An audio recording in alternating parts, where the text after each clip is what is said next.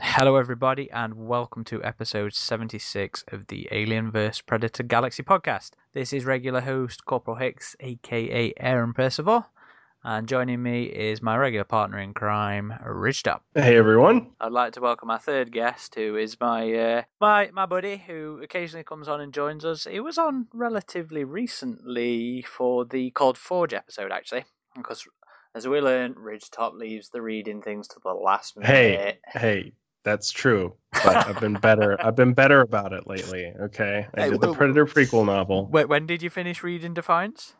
Just a few minutes ago. But I did it. All right. If you didn't recognise the chuckle, we're joined by my mate Chevy. Hey everyone. How you doing, mate? I'm always good. Good. Try to be. Yeah, try to be. That's the important thing. So if I haven't just completely given it away as well, we're also going to be talking about Aliens Defiant. Long time coming. Yeah. This has been out for a little while, hasn't it? So it came out in April of 2014, a few days after Alien Day, and it didn't wrap up until just over a year later in June of 2017. So, it's been over a year since this series was released, and we haven't done a podcast on it. And do you want to know why we didn't do a podcast on it? Because I took so long reading? No, not that. It's taken 4 years for it to. We expect him to be that late with them. Okay, enough. So the reason I haven't pushed for a podcast is because I had really bad memories of it. I think if anybody's learned anything about me over listening to the the podcast, is that I can't be bothered to spend energy talking about stuff that I don't really like. So I always push these kind of things into the to the back. So when they announced that Aliens Resistance was coming out at the start of 2019, I thought it was time that we finally actually go back and revisit Defiance. And Resistance, of course, is a double sequel to both Defiance and the video game Alien Isolation. Indeed, so we'll be seeing Zula Hendricks and Amanda Ripley back. So, yeah, it's a good time to revisit Defiance, don't you reckon? Yeah, and both, there were, how many issues in total? Like 11 or 12? 12, yeah. They were collected in 2 paperback graphic novels, which they're good, compilations. If you haven't read it yet, it's good to just pick them up all as one, so you don't have to wait for the next issues to come out, which is why I usually take so long reading things sometimes, is because I do prefer reading them all through like a graphic novel format, as opposed to like a comic book where you're just reading an issue and waiting for the next one. Well, ribbon aside, they are easily available. It's a shame we haven't got a big fat hardback like they did for the Fire and Stone and Life and Death series, because I think they were all about 12 issues each as well, overall combined. But really? Yes. I thought they were more than that. Oh no, you're right, because of the Prometheus, the one shots. Yeah, you're right, and then the extended one shots. So they were a little longer than Defiance was, and so it's a shame we haven't actually seen a nice fancy one of those. It's always possible we'll get one with Defiance. Resistance. Yeah. Oh my god. It's okay. The brain farts have already started. Already started. So I think at 12 issues, this is actually the longest running Aliens title. Before this, it was a series known as, it's a cursed name, this, Colonial Marines. Don't think any of you guys will have read that one, will you? No, that's one of the ones I've missed. That wasn't in any of the omnibuses, was it? No, it was. It was in volume 3. Oh, I must have read it then. It's just probably been a while. Yeah, well, it's terrible. From what I remember, anyway, that was all over the place. I actually had some of the same sort of problems that this run did, with different artists and creative teams, and that was, I think that was a 10-issue run. It was originally planned as a 12-issue run that they just cut short. But yeah, we're not talking about that one. We're talking about Defiance, and Defiance was nowhere near as bad as Colonial Marines, by the way. Just putting that out there right now. But what did we think of them then? Ridgetoppers, you've literally just finished reading this, and it was your first run through of it. Do you want to give us your fresh off the press thoughts on the series? I mean, I thought it was decent. I thought I think it was stronger in its first half, and then it kind of started to lose me a bit. Mm-hmm. That's the general sort of comment that people make about Defiance. Yeah, but it was still. It still had me till the end. I think I told this to you earlier that it felt very episodic in nature, where it felt like I was watching a Aliens TV series, as opposed to some of the other graphic novels that feel more like a movie structure. This felt very much episodic in nature. I completely agree there, but are you saying that as if it's a bad thing? No, it's just different. It's just not what I'm typically used to when I go through a graphic novel. But it was interesting in the sense, too, that they used a lot of different artists for this. Of course, you have Tristan Jones, and his artwork was just awesome, really. And then were there like 2 or 3 other artists? There were 5 in total, including Tristan. Yeah, so it changed quite a bit. The style was mostly like you could still identify the characters. So while it did change things a little bit, and there were definitely some inconsistencies I'll go into a bit later, you could easily identify things that had been before. So it was consistent enough that you could follow it, but it was still a little jarring at times to get so used to an art style, because for most other Alien comic series, they maintain the same artist throughout a single run. So this was different in that sense, that they switched between 5 different artists. Another thing that I thought was cool was it very much had a lot of elements of Alien Isolation, especially in the first half of it. You have a Working Joe style character who's part of a Weyland-Yutani security force. And he was definitely way more relatable than any of the Working Joes you saw in Isolation. He was one of the androids that wants to be more human, as we sometimes see. And that played out pretty interesting as well. So I enjoyed it. I'll go into the finer details of my thoughts as we continue our conversation here, but overall, probably like a solid 7 out of 10, I would say, maybe 7.5. I would agree with you there. You see, the thing is for me, and I think Chevy, you're going to echo this after, is that I had memories of it actually being really disappointing. When I read it on the initial singles. So unlike Ridgetop, I do like to read them as the issues come out, as the singles come out, because I always hate that I missed that experience from the golden age, back in the 90s. So I always try and enjoy it now while I've got that, while these Alien and Predator comics are, coming out again regularly. And that does have its own drawbacks. Dark Horse aren't exactly consistent with the releases. There are generally delays and pushbacks, of a few of which this, Defiance experienced, which I think, if I remember rightly, if not, then shoot me, but Tristan himself, I think, caused some of them with how meticulous he was with his artwork, and that was also the reason that the initial guest artists came on. But yeah, I have memories of it being a really strong sort of opening half, most of which Tristan worked on. So you've got this fantastic first half with an artist who is, as far as I'm concerned, up there with the best of them. He's up there with Den Bouvet and Killian Plunkett, who Tristan's style is actually quite similar to. His looks very much like Plunkett's work. Who worked on Labyrinth, if you don't recognise the artist's name. Labyrinth is another one of the popular comics, and it's one of my favourites, actually. Everybody remembers, who reads it, everybody remembers that, that flashback with Church in the Hive. And then, at least as far as my memory is concerned, it took a big nosedive, and, we've got these 3 other artists who, while still good, are just not quite as comparable to Jones. And the story took a bit of an about turn, and then there was inconsistencies and stuff like that, and I remember it being so disappointing. That's pretty much the reason it's taken me this long to go back and revisit the series. And you know what? I really, really enjoyed it. I really enjoyed sitting down and just reading the series through in 1 or 2 sittings. Yes, there are inconsistencies which do get on my tits, because that kind of thing does. And again, we'll break it down later. The other guys are good. So the 5 artists that worked on the series were Tristan Jones, Riccardo, oh my god, I'm going to butcher names here, Bercelli, who just did the 3rd issue. Yeah, I was going to say there was one artist who only did a single issue, but all the others did multiple. That's right, yeah.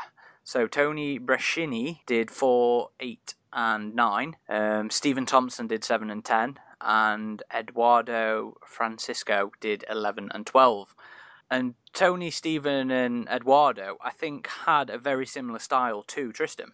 You know, it wasn't the same, but it was reasonably similar and enough to give it a nice sense of visual continuity, I thought, with the biggest difference being the ever-changing design of the Europa, the ship. But otherwise, yeah, it worked. I thought it was good. I would agree with you in that it was a solid 7 out of 10. If I'd have been basing this on my run through of the singles, I would have probably said about a 5 or a 6. So being able to just sit through and read it all in one go, even though, like you said, it is episodic in nature, and I'm sure we'll talk about that as well later, so that's actually something I really, really like about it. It was just a better experience just binging it. It was, you know, it's like binging the new Daredevil when it shows up on Netflix, that kind of thing. So yeah, that's my opinion in short. So Chevy, what are your thoughts? Okay, so we've got a lot of mirroring opinions across both of you for me.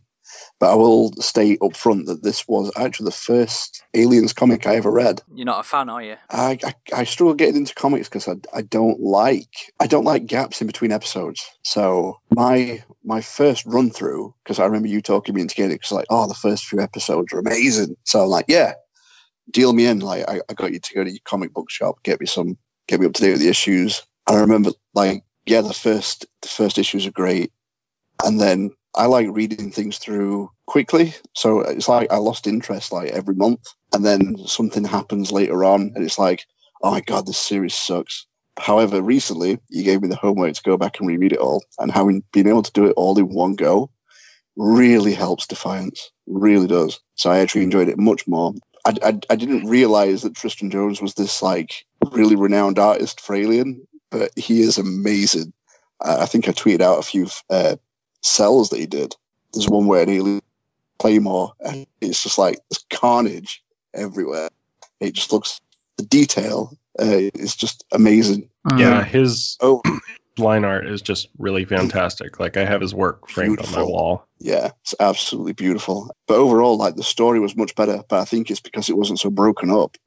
Like I said, I really prefer my stories in like one go if I can, or like over a few days. It was much better than I remember it. Like you said, there are inconsistencies. There's like there's a Covenant exclamation mark. Like what the fuck? But we'll get to that later. But yeah, overall, it's much better than I remember. So it's going to be interesting to dig into it. I will say I did like the artist who did the his work, who did the final issue. Trying to find exactly which artist that was that did the last issue. That was Eduardo Francisco. Yeah, I probably that would be my second favorite artwork of the run. But like you said, all of them were good. Just the ones that really stood out to me were Tristan Jones and Eduardo's for sure. Yes, fair enough. That is fair enough indeed. So, shall we start with the actual story then? Because that in itself, I think, was a nice, unique story. So it's set around the same time as Isolation, and it focuses on a young female African-American colonial marine who has a disability. Back injury from her first combat experience that pretty much rendered her in constant pain and needing to have spinal therapy. But still in the military, just very limited in what she could do. And that premise in itself, just having a colonial marine be have a disability, was a really interesting take on it. Yes, because we've aside from Ripley's, I guess, sort of mental anguish from the first film, they've never really focused on issues that people have, I guess, and to go with a physical disability in a series that is, I guess, rather locomotive and physical, gave her off the balance a nice. She was different to a lot of the other characters, and even. Well, no, would you say Davis was different? Because androids are quite quite frequent, additions to the stories, and even going as far as him. It was the Pinocchio sort of storyline. Pinocchio, the real boy sort of storyline to it. That, I don't know, that didn't strike me as massively unique. It was interesting that the androids were part of a Weyland-Yutani security force, and at the same time they were working Joe-style androids. But the lead one, Davis, very much seemed like kind of like Samuels in Alien Isolation, where he was just a good guy and developed this emotional connection to Zula. They made a deal of him not being happy with his programming and, actually working to rewrite himself and to give him more emotions and other experiences and stuff like that. I guess that's more of what I meant in regards to the Pinocchio thing not being massively unique. But then I guess Alien hasn't really done that, has it? I suppose David maybe, in terms of his character development. That gets a little too wacky in my opinion. But no, it was interesting how he hacked himself and how he was talking about that he was more concerned about humanity than he was his orders from Weyland-Yutani, but he still had to protect himself from them basically reprogramming him. And so he had to set up certain blocks that wouldn't happen. Because this is essentially a fugitive story. But did you want to just kind of go through that, Aaron, as to how this whole thing kickstarts? Yeah, sure. I mean, that's where I felt like it was unique in terms of an Alien story, because it is this fugitive story. It is these two characters, and it's these guys actively going out there and trying to combat the aliens. I guess it's kind of like Predator Hunters in a way, in that we've finally had protagonists that were actively out there trying to do something about them. But yeah, do you want to explain how it all kicks off and where the plot sort of goes then? Oh, and by the way, just in case we have any nitpickers, the Davises weren't Joes as such. They were designed with a noticeable sort of influence towards the Joes, but they were their own thing. They were different. Yeah, they just look like it. Obviously inspired by. So much in the visuals, in this series were inspired by Isolation. Yeah, and there were some other things as well, like spacesuit from Prometheus. There was that, worn by a scientist. As well as one of the submachine guns, I believe, was from Aliens, Colonial Marines. Yeah. So a couple little nods there, but the majority of the nods were to Isolation. There was even a Stargate nod in there. Really? Where? Yeah. About issue 5 or 6, where they get to the fuel depot. One of the ships that's parked in the at the station, it's pretty much an ancient warship from Stargate Atlantis. That's interesting. I'll have to check that out. Anyway, sorry. Anyway, so we'll get to the actual story and how it gets moving here. So Zula had, a pretty severe back injury that rendered her in constant pain. She lives on the Moon space station, and she is being sent out with a group of Weyland-Yutani security androids to check out this spacecraft that has lost communication. And this is a Seegson ship, they end up finding out. And so she's pretty much, as she puts it, a glorified key to just go there and punch in a code so the androids can see what happened on the ship and salvage the ship on Weyland-Yutani's behalf. They arrive at the ship and they discover it's infested with aliens. Zula kind of gets knocked out in the rush of battle, and a number of the combat androids get killed, but she awakens to find that they have pretty much taken the ship, cleared the alien infestation, and gone off far from Earth. And that's when she starts to speak to this android, who's the commander of this group of androids, Davis. Davis 1, who had pretty much discovered that Weyland-Yutani knows about this alien infestation and wanted them to retrieve it. But he has essentially gone AWOL, because he says, that obviously this outbreak is going to spread and contaminate the Earth, and in defense of humanity, I can't allow that to happen. And then they kind of go on this little, they find multiple space stations that have all been infested, which was kind of interesting because it's a very similar premise to Isolation, where you have a space station that has an alien infestation, but you find out around the same time there are all these other stations that are infected, which was kind of strange.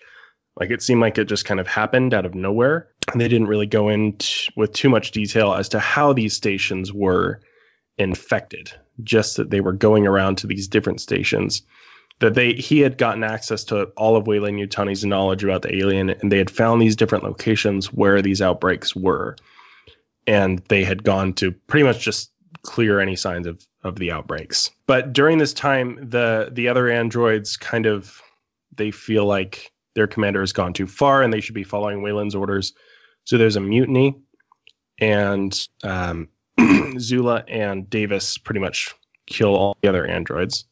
And then they, one of the stations they go to, they find a lone survivor, this female scientist, Dr. Hollis, I believe is her name. Yeah, that's right. And right when they find her, of course, I'm giving the broad strokes here. But after they find her, a Marine ship shows up because Zula has been contacting her physician, because she's been in like immense amounts of pain. And her doctor actually initially contacted her saying, I just care about you. You're not better without my help, and I can get you safe passage back home, and we'll figure it out. Just contact me. It's kind of like, I don't know, it's a little ambiguous as to whether or not she betrayed her, but later on it seems like she didn't. So I'm not sure if Marines just intercepted the transmission and found where they were. If I remember rightly, there is some speculation in there that the Marines were ready for this the moment they all went AWOL, and they were just waiting for that first ping of a signal. So yeah, I mean, it's not explicitly stated. It could have been the Doctor, but like you say, given how she acts in the last couple of issues of the run, it's more than likely that it was just, it wasn't her betraying them, and they literally just went the moment they got some indication of where the Europa was. And Chris, the Alien Covenant nod you had alluded to earlier, were you referring to Dr. Hollis getting infected? Yeah. So she's chased down by a bunch of facehuggers and trapped behind this door. This facehugger does not even attach itself to her face. It literally drops like slime in her mouth. But it doesn't like fully latch onto her face. They rescue her, but she's still been impregnated. And yeah, that was a pretty big groan-inducing moment for me as well. I was just like, really? We're doing that Covenant thing? Like, I don't like that. I know there's the Cold Forge idea, which I'm not going to try and pronounce it, that you did the video on. Yeah, Plagiarius Praepotens, I think it is. But I'm still a subscriber to the embryo implantation idea. But yeah, hey, that's just it's me. About this area here is where I started to think, oh God, this sucks. During your initial read through, or during your initial read through, yeah. But even if we go with the idea that she was infected before she was attacked by the facehuggers, it begs the question of why the facehuggers were attacking her in the first place. And if she was impregnated during that attack, which was actually a quite nice little callback to the Berserker series, actually, I thought. But even if she was impregnated then, the Queen seems to gestate too fast. If we're going by Alien 3 rules, yeah. Yeah. So it's a bit of a lose-lose situation there. But yeah, that is one of the points that I disliked about the series. It's one of the things that made me be like, ugh. There are a few inconsistencies throughout the run that are they are irritating, basically, and they can amount to ruining, the entire experience. For some, I guess. I mean, beyond just the ship, you mean? Beyond just the ship, yeah. Like what? Like what else? Maybe inconsistency is the wrong word for it. It's more like plot elements that don't quite marry up, I guess. So yeah, the little niggles, and it kind of goes back to what you were saying earlier about that TV feel, where something stated on in an earlier episode and a later episode comes and just ignores it or overrides it or whatever. So there's things like Davis Era 1, early on, issue 2, I think it might have been, they do a spacewalk, jump across to the from the Europa to LV-4440 or something like that. And Davis says, I'm fine to go with that spacesuit. I was designed to last up to a minute in vacuum. Fast forward to issue 10 or 11. And then he's out there for a long time, yeah. Yeah, and then things like the Queen later on. So, after they escape the fuel depot with Hollis infected with the Queen, They cut it out, they decide to keep it, and later they use it as a weapon when they're boarded by pirates. I know what you're going to say here, I think. The Queen, they literally say the Queen doesn't have a scratch on her after she's killed all the pirates. And then the next time we see the Queen, she's dead, like littered with bullet holes. Yeah. So, they're only little things, but they're annoying. It was that bad. Chevy thought he'd missed something. I did too. I went back and checked. I was like, I was like, did I skip a page here? Like, what happened? Because they literally say, oh, look, the Queen hardly has a scratch on her after she killed all the pirates.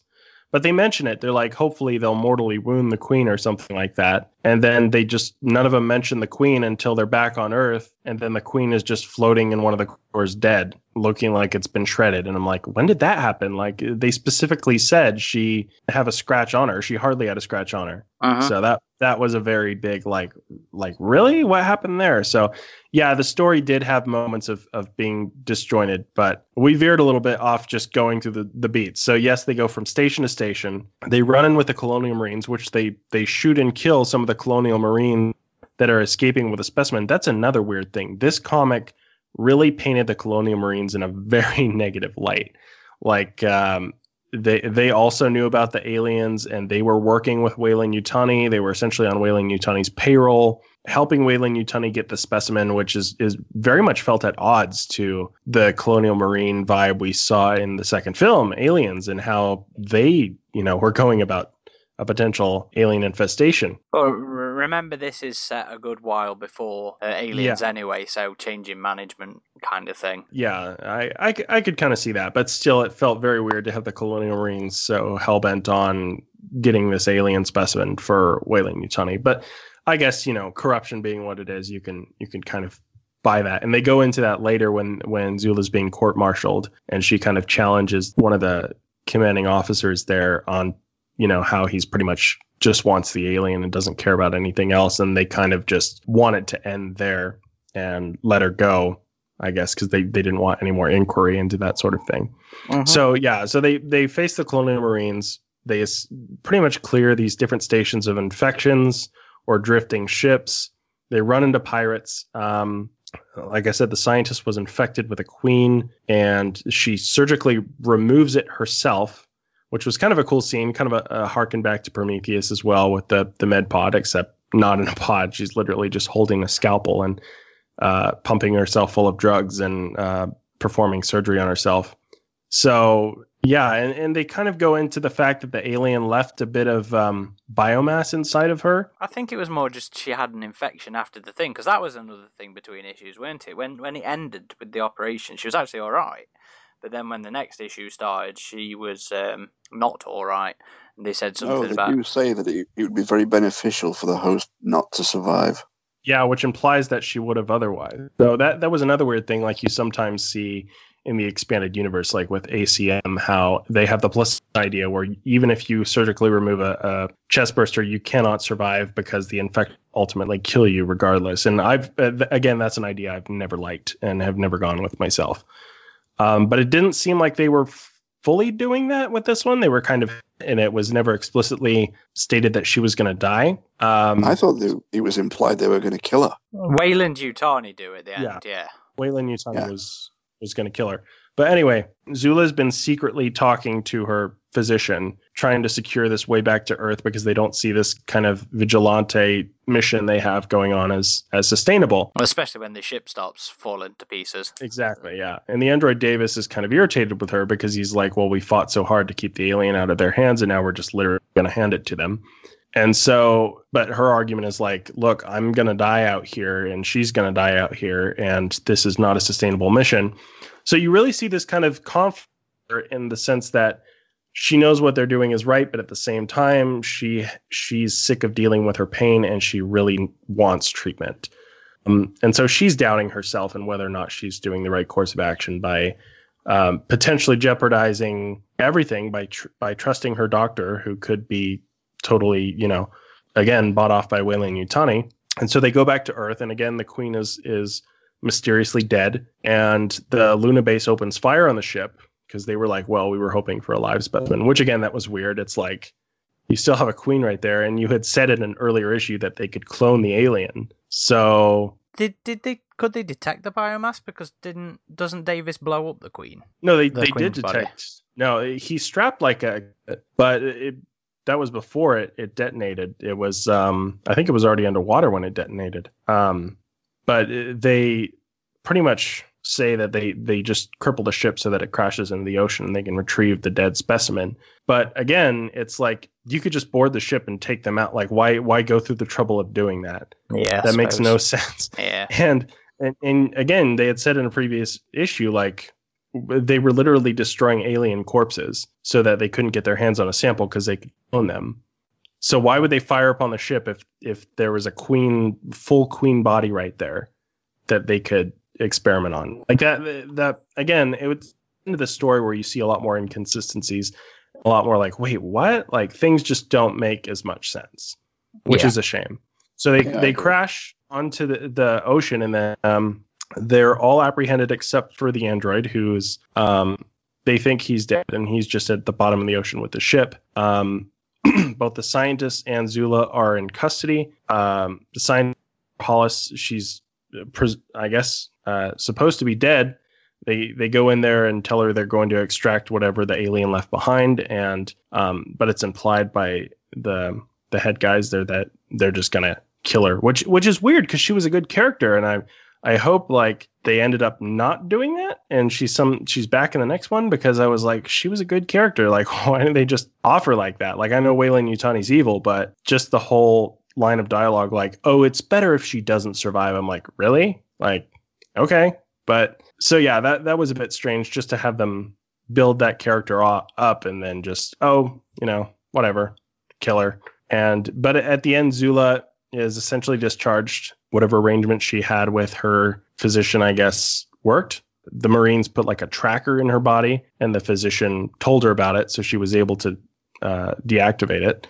And then she joins with some sort of anti-military industrial complex resistance group, and they take a boat out to the wreckage of the ship, and she goes down and retrieves the CPU of Davis's, android brain, and the story ends right there. So kind of setting it up for a sequel, of course. So the story, it was, really engaging, and I liked the characters a lot. I just feel like it really kind of fizzled out in the end, especially with how they offed Dr. Hollis so abruptly, and just the actions and things that didn't make sense near the end of the story, which it was a shame because the buildup, like we were all saying in the first half, was just so good, for it to kind of like go all over the place in the second half. And again, with all the stations that were infected, there was only 2, just for clarity's sake. Yeah, but there were also multiple ships adrifted, right? Or if I remember rightly, they are chasing ships, or at least in one of the circumstances, they're chasing ships that came from the station. So the second station they visit, at the very least, Hollis mentions that a colony ship showed up, infected the station, and then a load of infected ships shot off into space, and that's where some of them came from. I think in terms of the first station, they track the Europa's course back to that station, which is why they go there. And then from that point on, I think they're tracking down, yes, some of the intel that they got from Weyland-Yutani, and then what they find out from the fuel depot. And even then, the something I actually quite liked was the comment that Davis was like, they're aware of something in the broadest sense of terms. So they didn't know the specifics of the alien. They just knew that there was some badass space beastie out there that they wanted to get their hands on to see what it was, basically. They kind of explain how the station was infected by a ship that arrived from a nearby planet or something like that, but they didn't go into it too much.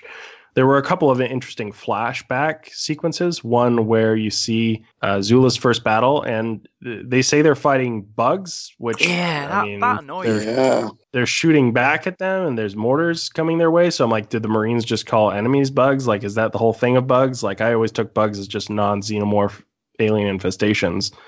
But this kind of implies like enemy human insurgencies are nicknamed that or something. What did you think of that, Sherry? I really, really, really want to know more. I think I messaged you at the time, didn't I? Hey, what's this thing about bugs? Yeah, I really want to know more because that's stuff like that's interesting because it's expanded universe. Stuff like that only helps enrich the content and the lore. Yeah, so I really wish we could have just seen one of whatever this was, even if it was just like you say, like an insurgency type of thing. But the whole is it a stand-up fight or just a bug hunt? Like you say, are they referring to things like that because of this like ongoing fight that there's been in the past? Yeah. It'd been nice to know. See, I was kind of hoping it'd be the UPP showing up. Yeah, you'll have to explain what the UPP is to me. So that is from the well, you're going to know soon if you read one of the newer Alien comics coming out. It's based off of Peter Briggs's unproduced. No, sorry. William Gibson. There you go. I got it. William Gibson's unproduced. Peter Briggs did AVP, right? Mm-hmm. Yes, that's right. The first AVP. That was the confusion. William Gibson's unproduced Alien 3 screenplay, where it's I think it was right after Aliens, and so the Cold War was still going on, and it had a very, very heavy Cold War vibes between the Colonial Marines and the Union of Progressive Peoples. Was that it? Yeah, that's right. Pretty much just space commies is what they were. Oh, okay. So they pretty much only they appeared in that script, and that was the only thing they were in. And then they later showed up in the DS game Infestation. Wait, I played that. Really, I didn't know that. Yes, I thought that was just like Weyland-Yutani security forces, like in Aliens: Colonial Marines. Nope. They were the UPP, and that was something I loved about that game actually. So I like it when it shows the people that were making it were digging into the lore a bit more. But yeah, I mean, you've got the adaptation coming up as of recording in about 2 weeks, so everybody be learning about the UPP soon. But yeah, I was just kind of hoping it would have been like those guys. But it would have been so nice to have actually seen the anime. I disliked the idea of bugs as a description for a human, a human force. I wouldn't have minded if it was some extraterrestrial beasties, some other xenomorphs, XX120, whatever. So that ambiguity bugged me a little bit. But again, it's just like I was saying, it was little things. It was little things that were getting on my nerves with the series. There was another flashback sequence in regards to Zula signing up for the Colonial Marines where she was a teenager. And this was a really cool sequence, just living in a really rough city. And the Colonial Marines were there for recruitment, I guess. And she steals a sidearm from one. And they're pretty much about to shoot her, but the commanding officer is like, no, I want to see how far she's willing to go to keep it. And then it goes to 18 hours later, they have her cornered with a squad in a helicopter. And they essentially, tell her, why don't you just earn that weapon and join up? And that's that was a cool little sequence, I thought. Uh-huh. So again, it felt very much like the Colonial Marines were portrayed as the bad guys in this.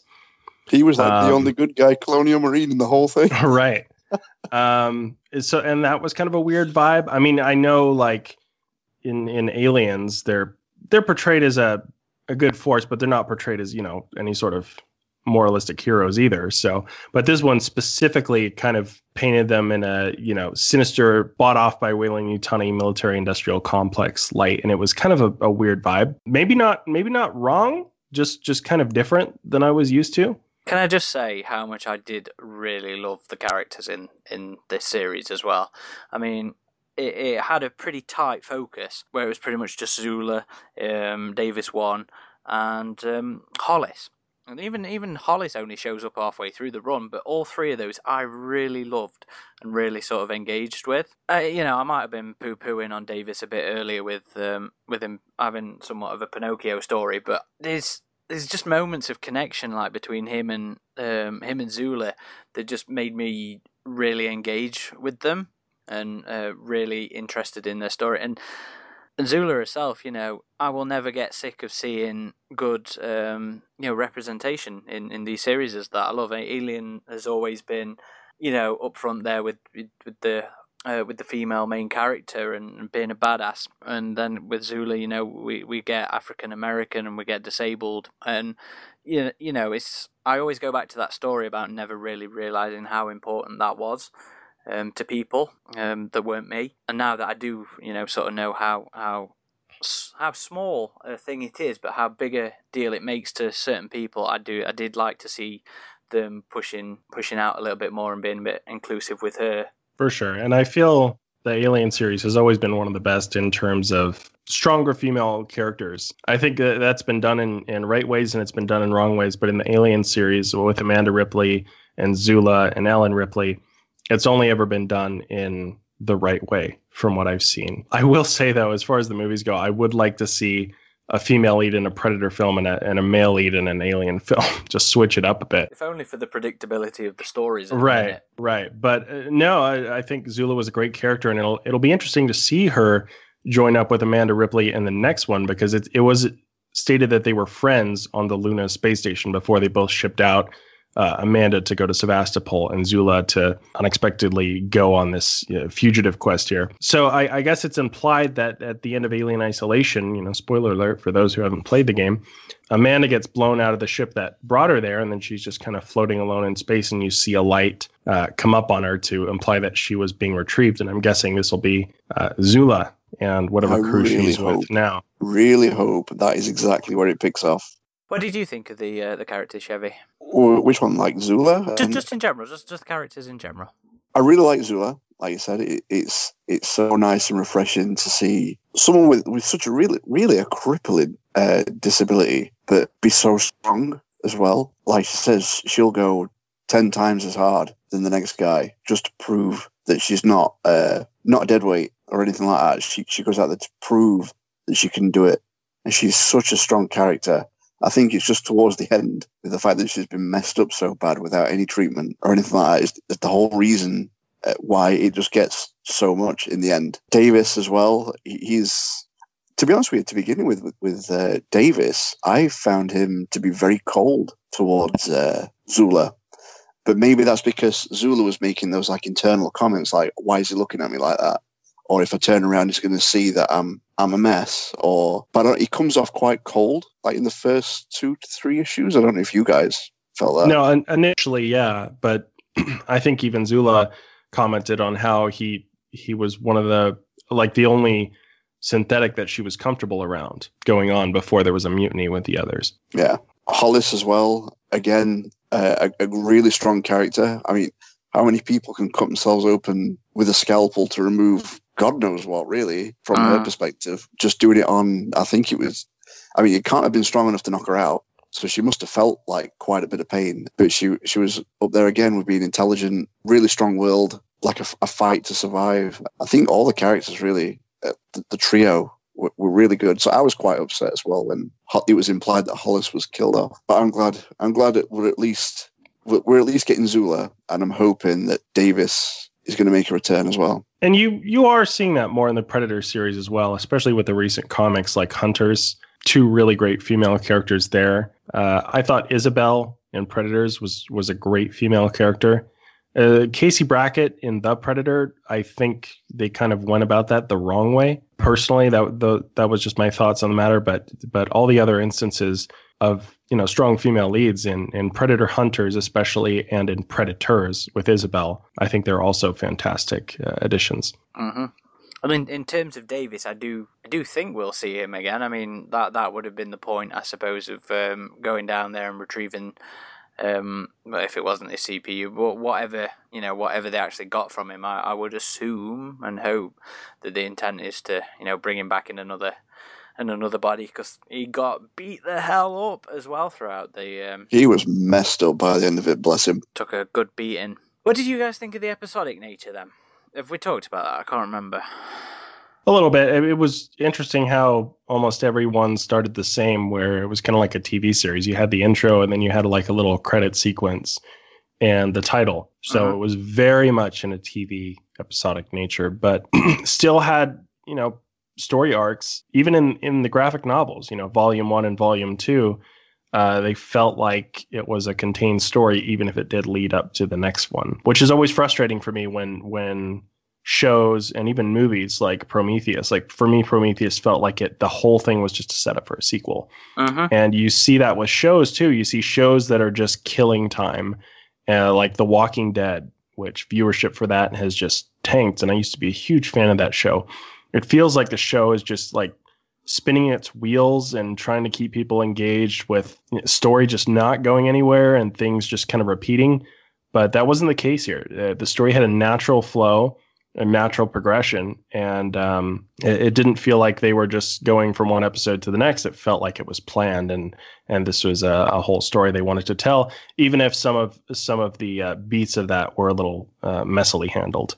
One of the criticisms, I guess, is that it feels like there's a change in direction of the series. You know, the characters do a literal about face. Did you feel like that was planned, or did you feel like that was built into well?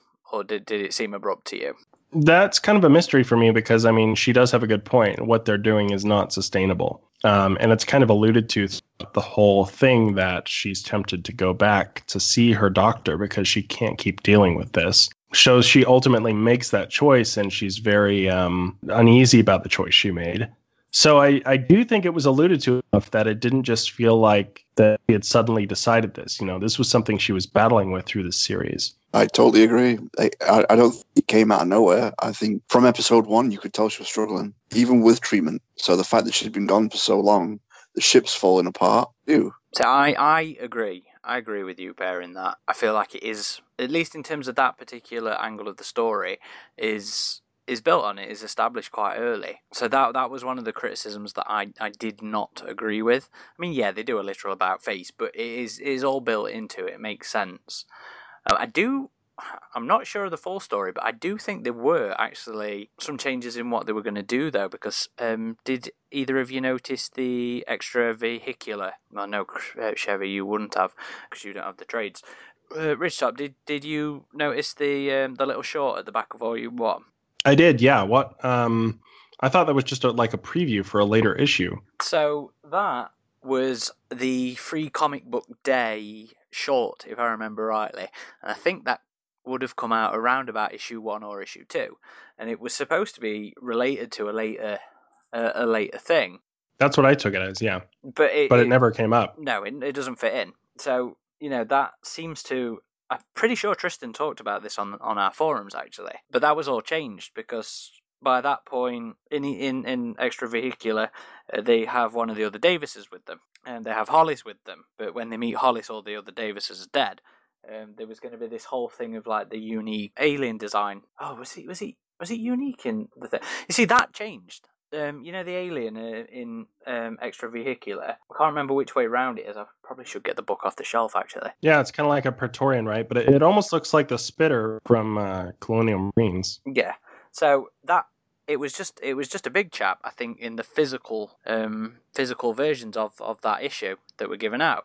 Because originally Tristan wanted to do something with the big chap being responsible for egg morphing, and all that changed. There was little things in there that just felt like perhaps it hadn't been as well planned out as perhaps it could have been, or felt like some things had been quickly changed. I mean, nothing massive, but I definitely got that sort of impression that things had moved around and not quite gone the way originally planned. Which I think is kind of a bit, when you're doing a 12-issue run, you'd want it planned out pretty well. But the episodic thing, I think, with it feeling like a TV show rather than a comic, made me give it a bit more leeway, because I expect the things to evolve as they're going along. Don't you still see the... Sorry for the interruption. Don't you still see the Praetorian type alien in episode 2?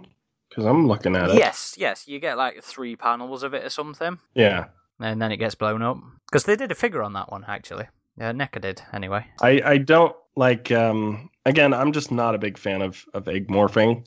So I'm glad that was only like kind of hinted at and not explicitly stated. It's just kind of like isolation. Like you really, it's just mysterious how this infection spread. If there was a queen, or if there was queen molting or egg morphing, it's just kind of left to the imagination, which I think some of that's kind of good. You don't, in isolation, if you saw a queen, I think it would have messed with the vibe a little bit, even though I believe one of the developers did say that, yeah, there was probably just a queen on the station somewhere. Yeah, that's right. They did. So, yeah. Have I whinged about the queen being let loose yet? I think we did a little bit, just how she, killed those pirates, and then the next time we saw her, she was dead. Well, not so much that bit, but my other main issue with the series is them leading up to letting her loose. because I don't feel like they'd done a good enough job of making the situation look hopeless, because it looked like they were friggin' winning. I mean... Yep, I agree. I think, yeah, you mentioned earlier before we were recording, didn't you? It's pretty much just panels of them succeeding in fighting the pirates off, and then them going, no, we can't make this, and just letting her loose. I mean, don't get me wrong, the fucking panels of her ripping people to shreds were amazing, and covered in blood. Oh, yeah. Seriously, there's just so many panels in this series, you know, regardless of whether it's Tristan or Stephen Thompson or Tony Brashini. They were fucking look gorgeous. There's so many nice panels of aliens. It makes so many avatars for the forums. Yeah. Just off this series alone. Oh, brilliant. There's a few beautiful ones, like I say, with the one where the Colonial Marines are retreating and they've put down a claymore and it goes off and this alien, it just comes through the door. It's smoking. It's like pocked and pitted. It's like, yeah, that's the title page of 6, isn't it? Yeah, it's so good. Yeah, I know I said earlier that the story kind of felt like it was always planned, but yeah, I'm sure with these comics, they naturally have some things that they have to change, and maybe they were always meant to go back to Earth, but maybe it was handled differently, and that's why you had the disjointed thing with the Queen, how she's just suddenly dead. And after they let her out, yeah, it doesn't feel like she's a threat. They just kind of ignore her, and then suddenly she's dead, and it's just like, what? So I feel like some of those things, they had to have been addressed somehow, and perhaps they just didn't have the time or the scope to do that, unfortunately. But it was a solid comic and some really awesome artwork. I know there was, and I'm just glad we're getting the comics we are at the frequency we are these days, because there was a period after Dark Horse had initially tried to reboot it with the 3 World War arc that there just wasn't a lot of comics for a good while. Oh, even before that reboot, you know, the last series would have been the Xenogenesis series that I think were intended as a little bit of a reboot as well, and that just went silent until the 09. Yeah, we had some lulls, but Dark Horse has just been on it these days with so many different issues, and now with the unproduced screenplay, which I hope they continue. They're doing Gibbs's. I hope they do Briggs's AVP script as well. That would be really cool. I would love to see Reds visualized. I really would. I'd love to see that alien space station, a Xenomorph space station. It's going to be madness. But no, I completely agree. I mean, I know, Chevy, you're not quite so into the comics, but even with the novels as well, the novels and the comics, they're coming out so frequently, and in general, they are actually pretty good quality. You know, yeah, I do have some whinges about the big crossover events, but I still like them. Dead Orbit was amazing. Dust to Dust has been pretty good so far. I still got issue 3 to read, but now that we're finished doing this podcast, I can read something else. But that's been good, you know. Hunters has been good. I'm so looking forward to pretty much just everything coming out, you know. And we're on Hunters 2 now as well. There's just so much in terms of Titan with the books and Dark Horse with the graphic novels and comics. It's just been fantastic. Unfortunately, the movies have been where I've been mainly let down, but the expanded universe for me is where it's at right now. Indeed. Would you want to see them try and do another big series like this, though? Or would you rather this stick with the 4-5 issue runs? I've always liked a movie format more than I've liked episodic stuff. However, my opinion on that has been changing. You see with a lot of companies now, shows are big right now. I feel like movies in general have taken a really big dip in quality, and shows have really gone up in quality. There's so many good shows right now by things like Netflix, Black Mirror. There's a lot of like great, so good shows right now that have really like opened me up to that format a bit more. And now we have a rumored, I should say very, unfounded rumor, as far as I understand, Alien show that could be in the works. So that's something I think would be good to see. I would like that rumor to be true. That you would know more than I would, and if that's how well substantiated that is. I know something has been spoke about and was in the works. Exactly what format it will take or any specifics, I couldn't possibly tell you or know at this point, I'm afraid. Well, we do have the fan films coming too. It'll be interesting to see how those turn out. I'm sure we'll probably see them around Alien Day 2019, I would imagine. There's also the new game as well coming. Yep, by Cold Forge. Cold Iron. Cold Iron, that's right. Cold Forge is the book. It's still a good time to be an Alien fan, even though the films have been a letdown, like say. Mm-hmm. But Chevy, as somebody who's not really into the comics at all, did reading Defiance, did it open you up to the possibility of, trying out more of the comic series, or was it not quite so? I think you've got me 2 more in order. Yes, I do. So that's good. So there's that. But what I might do is I'll read them through episodically. I'll keep them safe away from a 2-year-old's hands so they don't get mangled this time. And then I'll read them through front to back to get a better... Because, like I say, reading it through over a year, I think did more damage for me with Defiance than what reading it through cover to cover did. Well, that's fair enough. That's perfectly fair comment. Does anybody have anything else left to say on Defiance then, or are we all exhausted? I think we'd all recommend it. So if you haven't read it yet and you don't mind the spoilers we've just given you, then check it out.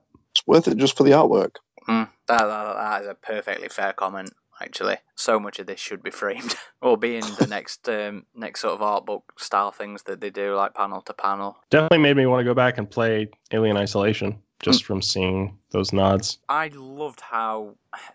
Because let's be honest, outside of Alien, we haven't really seen a lot of, a great deal of architecture, of that sort of design. Isolation really opened it up, and yes, it was original, but it still felt solely Alien. And I think it was great that pretty much all the artists, actually, it wasn't just Tristan, all of them based a lot of the environments that were in the comics on what we'd seen in Isolation.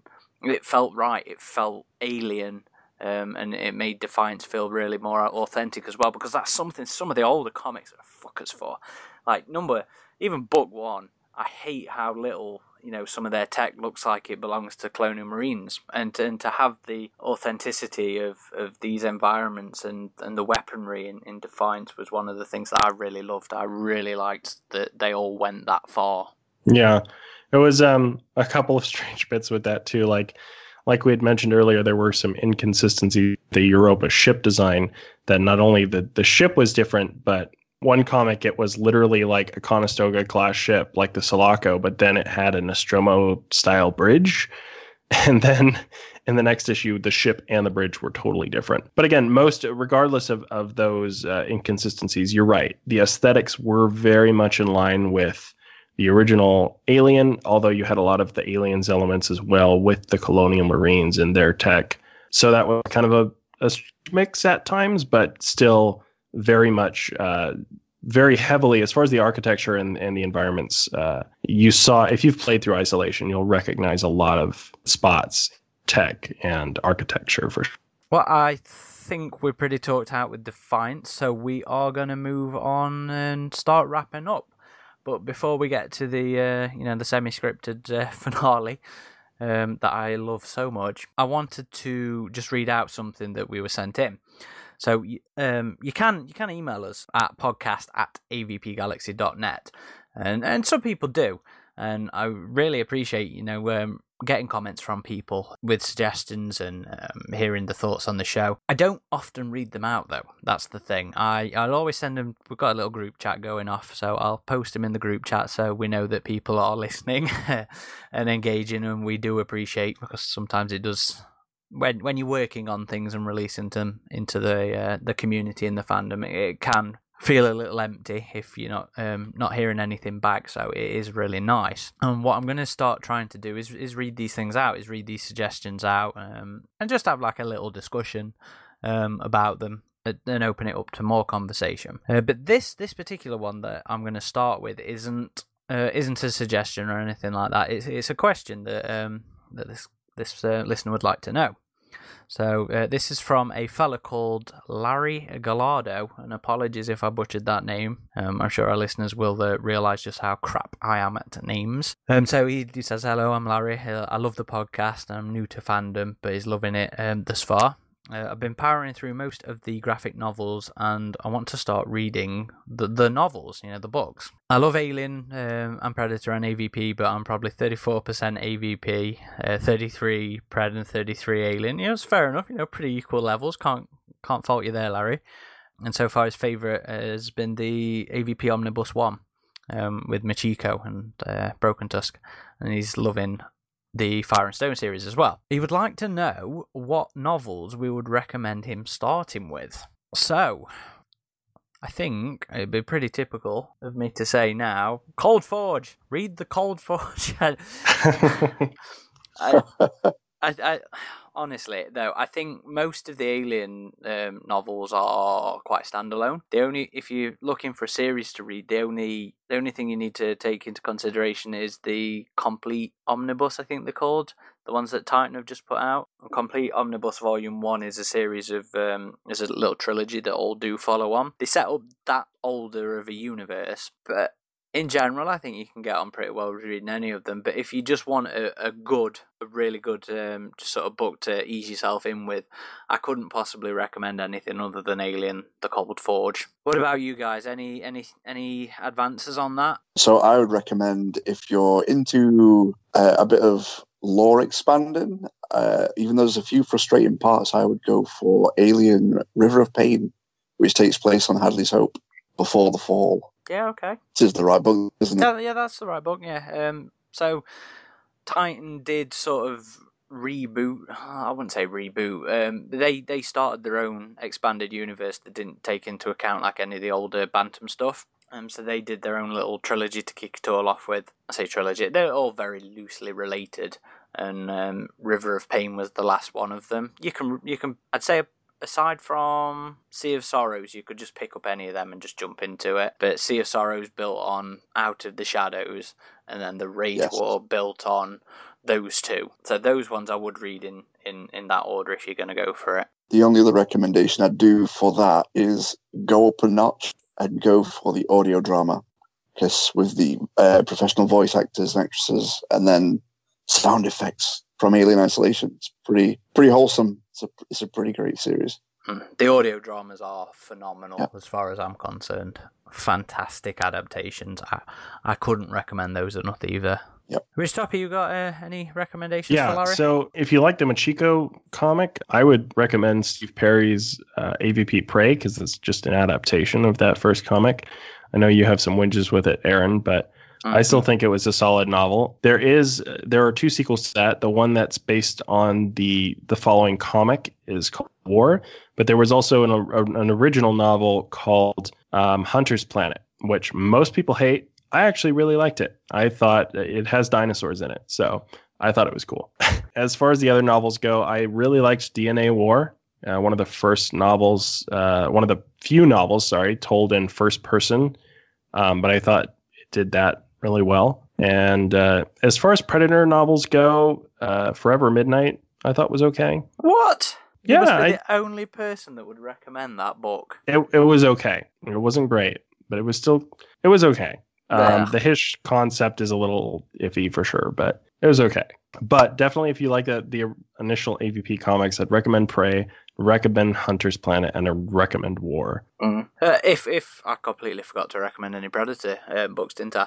The best ones are really hard to get hold of, in my opinion. South China Sea. Yeah, that's typically regarded as the best one. But the recent anthology book, If It Bleeds, I also could not recommend that enough. That was a 10 out of 10 for me. Loads of short stories from pretty much all over the timeline, all sorts of stuff. That's fantastic. There was something in there for everybody as far as I was concerned. I would also recommend that. Yeah, okay, cool. So thanks for writing in, Larry. Thanks for everybody else, and feel free to drop us any other comments or any emails with podcast@avpgalaxy.net. We always do like feedback, like for real. When Aaron shares that, it's like, oh, this podcast is worth it. So thank you guys. Yeah, indeed. I couldn't agree more. But yes, cool. So now it's time for the part of these that I love, and it's the the end thing where I have to remember all our outlets and what have you. So yeah, thank you for listening. Regardless of how you found the podcast, we are available on a few different outlets. We're on Podbean. We're on. You signed us up to Google Play, didn't you? Yeah, pretty sure. We're on Google Play, we're on Stitcher, iTunes, the website itself, and I do try and keep these uploaded on Facebook, and not Facebook, YouTube. So we're also on YouTube, AVP Galaxy, Alien vs Predator Galaxy. I do have about 4 or 5 scripts written up to start churning out videos at some point soon. I'm just trying to get a nice backlog of scripts ready for us to go with. We are on all the socials. We're on Facebook as Alien vs Predator Galaxy. We're on Twitter at AVP Galaxy, and we are also on Instagram as Alien vs Predator Galaxy. And if you're listening to the podcast and you're not actually massively aware of the website, we are a whole web community and a whole website, and that is avpgalaxy.net. If you're interested in stalking me personally, my personal Twitter account is @_Corporal Higgs. If you want to stalk Ridgetop, what's yours, bro? Twitter and Instagram are both at Ridgetop21. And Chevy, do you care for cyber stalking? Yeah, sure. So on Twitter at CTChevy86. Cool. And I think that's us all done. All good. So this has been Corporal Hicks. And Ridgetop. And Chevy. Signing off.